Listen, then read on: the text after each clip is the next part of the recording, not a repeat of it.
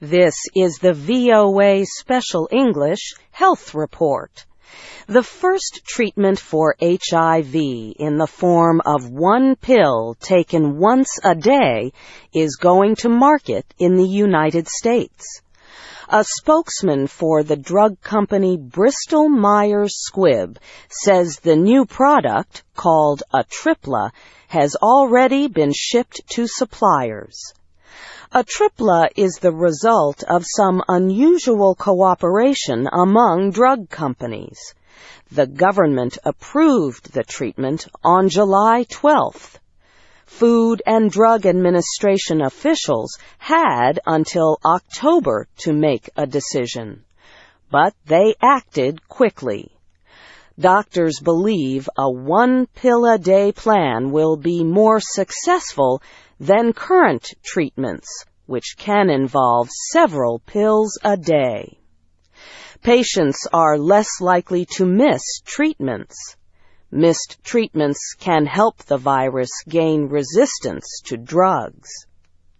Atripla combines 3 medicines widely used to treat the most common form of HIV, the virus that causes AIDS. One of the 3 is Sustiva, made by Bristol Myers. The other 2 are Viriad and Emtreva, both from Gilead Sciences. The new tablets are approved for use alone or with other antiretroviral products to treat adults. Earlier this year, the New England Journal of Medicine published a study of Atripla. Gilead paid for the study. Researchers compared the effectiveness of Atripla to the widely used combination of Sustiva and Combivir from GlaxoSmithKline. They reported that Atripla suppressed virus levels in more patients and with fewer side effects. A 1-month supply in the United States will cost more than $1,000, the same price as for the separate drugs it contains.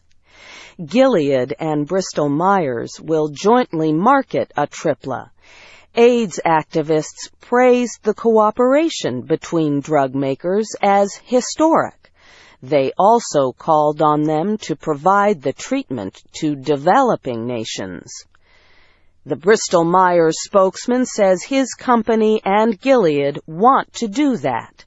They are currently negotiating with Merck.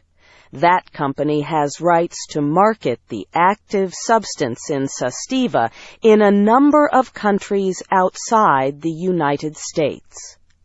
The spokesman says the new product could be offered as early as September through the President's Emergency Plan for AIDS Relief. The plan provides drugs to 15 poor countries, mostly in Africa. The Food and Drug Administration recently approved a 2-pill-a-day HIV treatment for use under the emergency plan. And that's the VOA Special English Health Report written by Caty Weaver.